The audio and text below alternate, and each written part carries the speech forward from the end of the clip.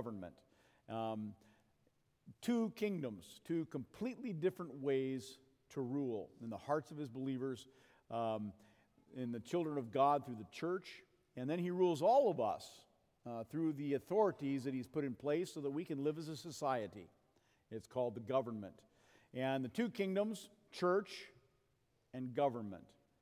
The problem is each realm functions differently and needs to be considered separately. You have the two kingdoms. You have the kingdom of Christ's righteousness, the blood of Christ that makes us pure and forgives our sins. That's the church. It lives by grace. And then you have the kingdom of social righteousness. And of course, that's the government, the laws and the rules of the land. You have the kingdom of God's grace, the church, and the kingdom of justice, the government.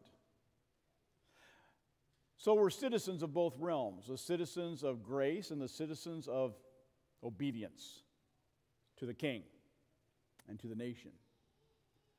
Being citizens of both, we're citizens of God's church for all eternity, but citizens of the government only temporarily while we're here on earth, yet loyal to both. And how do we do that? What's the purpose of both? Well, Jesus talks about that as we consider today our theme, the doctrine of the two kingdoms. The purpose of the state, the purpose of the government is to govern our lives so that they can establish our life on earth and protect us and keep us safe from harm. And so that's what the government does. And God gives the government authority. He gives all governments, no matter how evil, authority. In our Old Testament lesson, God was talking to Cyrus, the king of Persia. And he says, I give you authority. You don't even know me. But I give you authority. I raise you up. You conquer your enemies. I am God. I am the one that makes it happen. And so he runs governments. He's in control of rulers, no matter how wicked, no matter how evil. He works them for his purpose, so that people can live together in a sinful and fallen world in somewhat of an orderly way, so that we can make a living and so that people can prosper. In order to do this, God has given the state power. God has given the state authority so that they can establish laws and they can establish ordinances that protect and govern us. And that's what Paul writes. Let every person be subject to the governing authorities. For there is no authority except that which comes from God. And those authorities exist because they have been instituted by God. Therefore, whoever resists the governmental authorities resists what God has appointed. And those who resist will incur judgment. The government is God's servant for your good. But if you do wrong, be afraid. For the governing authorities do not bear the sword in vain. For the government is the servant of God, an avenger, who carries out God's wrath on the wrongdoer. The government's job is to carry out God's wrath on those who do wrong. So God has given power to the state. God has created the state for that very purpose, to protect the innocent. And that's why God has given the government the authority to punish those who are disobedient. It's also why God has given the government the authority to tax us. And God says it's a good thing that we're taxed. Now, you may not love taxes, but we owe money to our government. God says you owe money as Christians to your government because they are providing for you a service. They render to you all kinds of services. They render to you roads and schools and all kinds of water, and all the other kinds of things that they do. And we owe them, we render them our service. We pay for our service to live in this kingdom that God has given the power. And God says, render unto Caesar that which is Caesar's. The government's about justice. The government is about demanding obedience and punishing it if we fail. Now, the purpose of the church is different. You may think the purpose of the church is to give us a bunch of rules to follow too, because we have the Ten Commandments. But that's not the purpose of the church, is it? The purpose of the church is to get people to heaven, just plain and simple. The purpose of the church is to preach Christ. The purpose of the church is that people might know that through His blood we are saved, and that alone. To proclaim faithfully that Word of God, to baptize people and bring them into God's kingdom, to give the body and blood of Christ for the forgiveness of sins. It's all about God's forgiveness. The purpose of the church is therefore not to transform society. That's the way some churches see our purpose.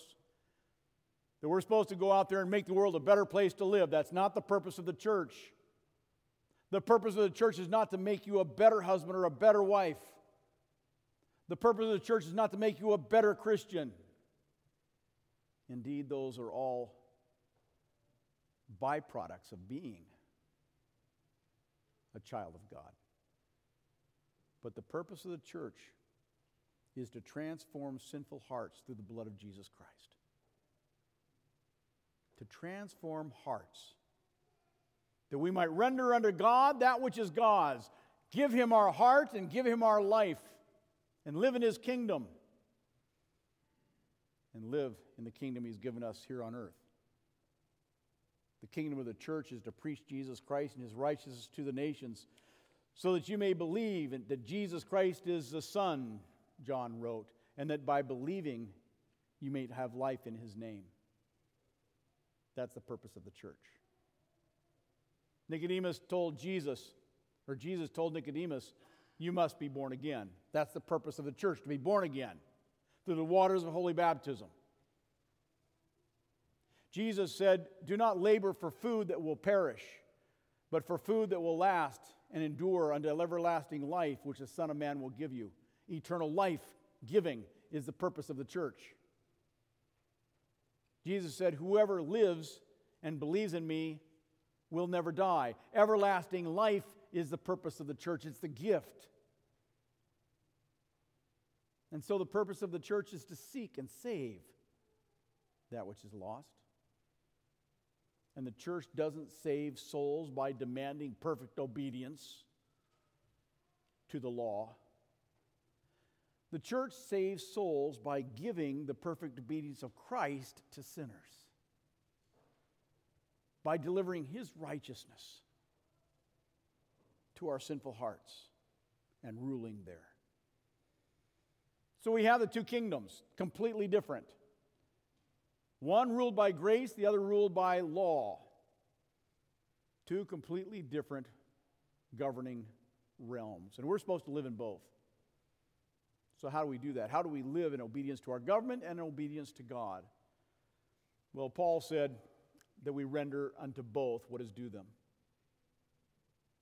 And of course, that's what Paul meant in the church when he says we're set free from the law. In the kingdom of the church, we're not bound to the law. Paul wrote in Romans chapter 8, verse 1, there is now no condemnation, no laws that can condemn you.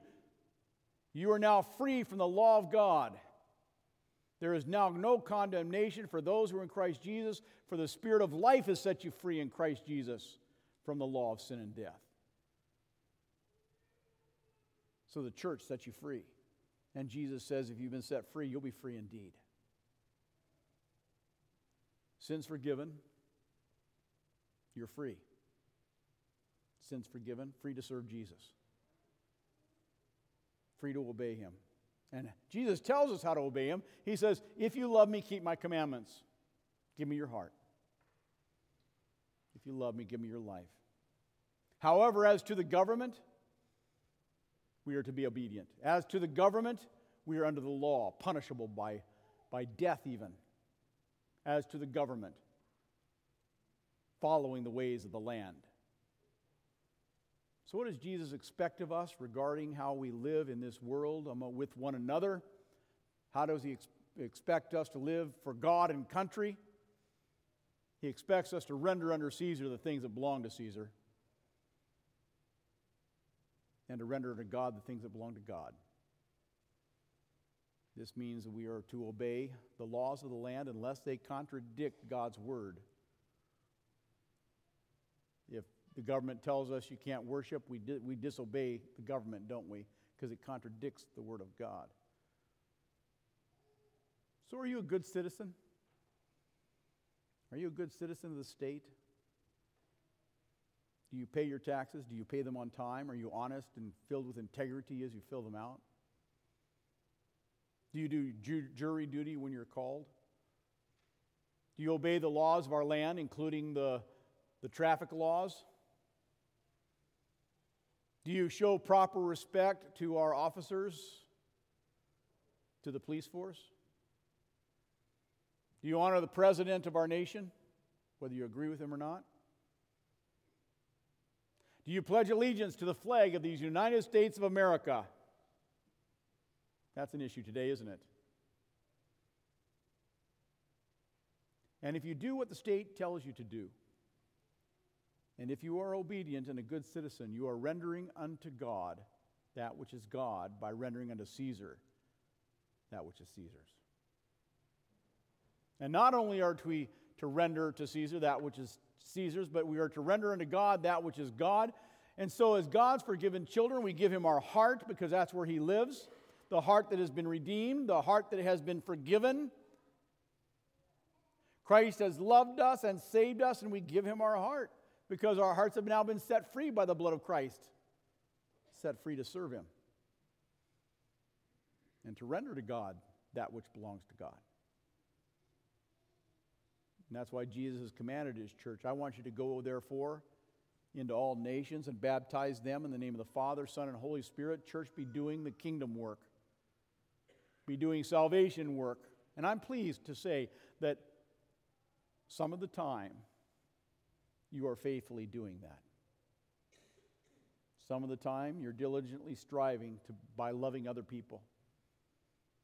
It's amazing to watch the church work. It's amazing to watch you reach out to people in need from time to time. It encourages our hearts when people are down and the congregation gathers around and prays and supports and uplifts, doing the church work, loving each other the way we've been loved. Some of the time you faithfully demonstrate Christian kindness. You demonstrate forgiveness by forgiving others. But what about the other times? What about the times where you're not so faithful? The times when I'm not so faithful? What about those times when we do hold a grudge? Those times when we refuse to forgive? What about those times when we complain? Well, then God says, give to Caesar what is Caesar's, but give to God what is God's. So we repent, don't we? We turn away from such things that are wrong and such things that are evil, and we seek to do His will. As good stewards, God is insistent. He's insistent that we render to Him what belongs to Him. God is insistent that our lives produce fruit of faith, the fruits of faith. God is insistent that our lives glorify His holy name. He is insistent that we bless God not only with our deeds, but with our gifts, with our tithes, with our offerings, with our acts of kindness, and with our acts of love, to give God that which is God's, to give Him our heart. And when we do, we become not only hearers of the word, we become doers of the word. Doing the word. But what if I rob God by withholding my offerings? As Malachi said, you rob me in your offerings. What if I just go through the motions of being Christian and I'm a hearer of the word, but I'm not a doer of the word? I listen to God's laws. I listen to His word. I simply don't do it. What then? What happens when I fail? Well, as long as you have life and breath, the way of repentance is always open. As long as you have life and breath, God always welcomes you into His kingdom. And He says, turn to me. Come to me. Give me what belongs to me. And thank God that the kingdom of God lives in our hearts. Thank God that the blood of Christ has been shed. Thank God that we are forgiven. Thank God that we've been cleansed through the waters of holy baptism and that we are alive in Christ Jesus. And thank God that Jesus saves such sinners like us. Before Martin Luther died, he spoke over and over again, John 3:16, for God so loved the world, for God so loved the world that He saved sinners like me. For God so loved the world that He saved a sinner like me by sending His only begotten Son to die for me. And then He said in His last words, we truly are just beggars before God.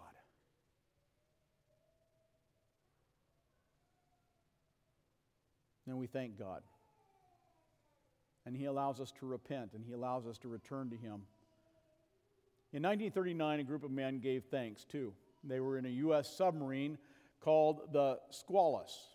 The Squalus had sunk to the bottom of the ocean and was helpless, just off the New England coast, 240 feet deep in the water, unresponsive. 26 men had already died as 3 of the compartments had flooded. 33 men remained alive. The crew sent up smoke flares, hoping that they would be rescued. And they were. And they gave thanks. They were rescued and they were thankful. Friends of Christ, we've been rescued. We've been rescued from sin. We've been rescued from death, and we're thankful. And living in God's kingdom as Christ rules in our hearts in His church, as He makes us holy by giving us the precious life of His Son and making us perfect because Christ is perfect. Jesus has rescued us from sin. He's rescued us from death, and we're forgiven. Indeed, what a privilege it is to be called the children of God. What a privilege it is to live in His 2 kingdoms and to serve God, to be set free, to serve God and to serve country. What a privilege when God rules in our hearts to know God is living in us and through us as we live for one another. We've been forgiven that we might forgive. We've been loved that we might love. Listen to what Jesus says. He says, I am He who blots out your transgressions. For my own sake, I will not remember your sins.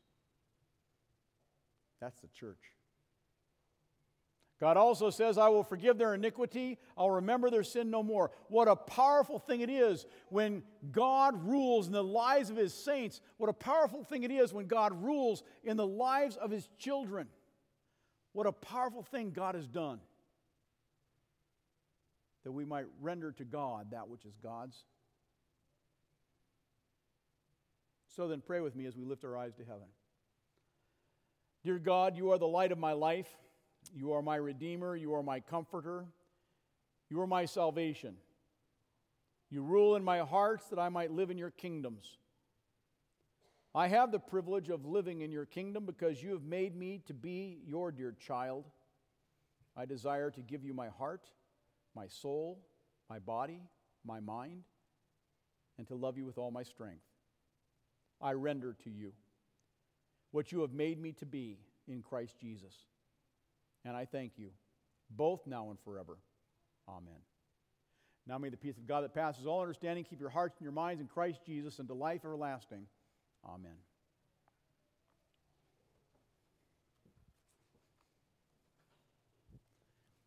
Please rise.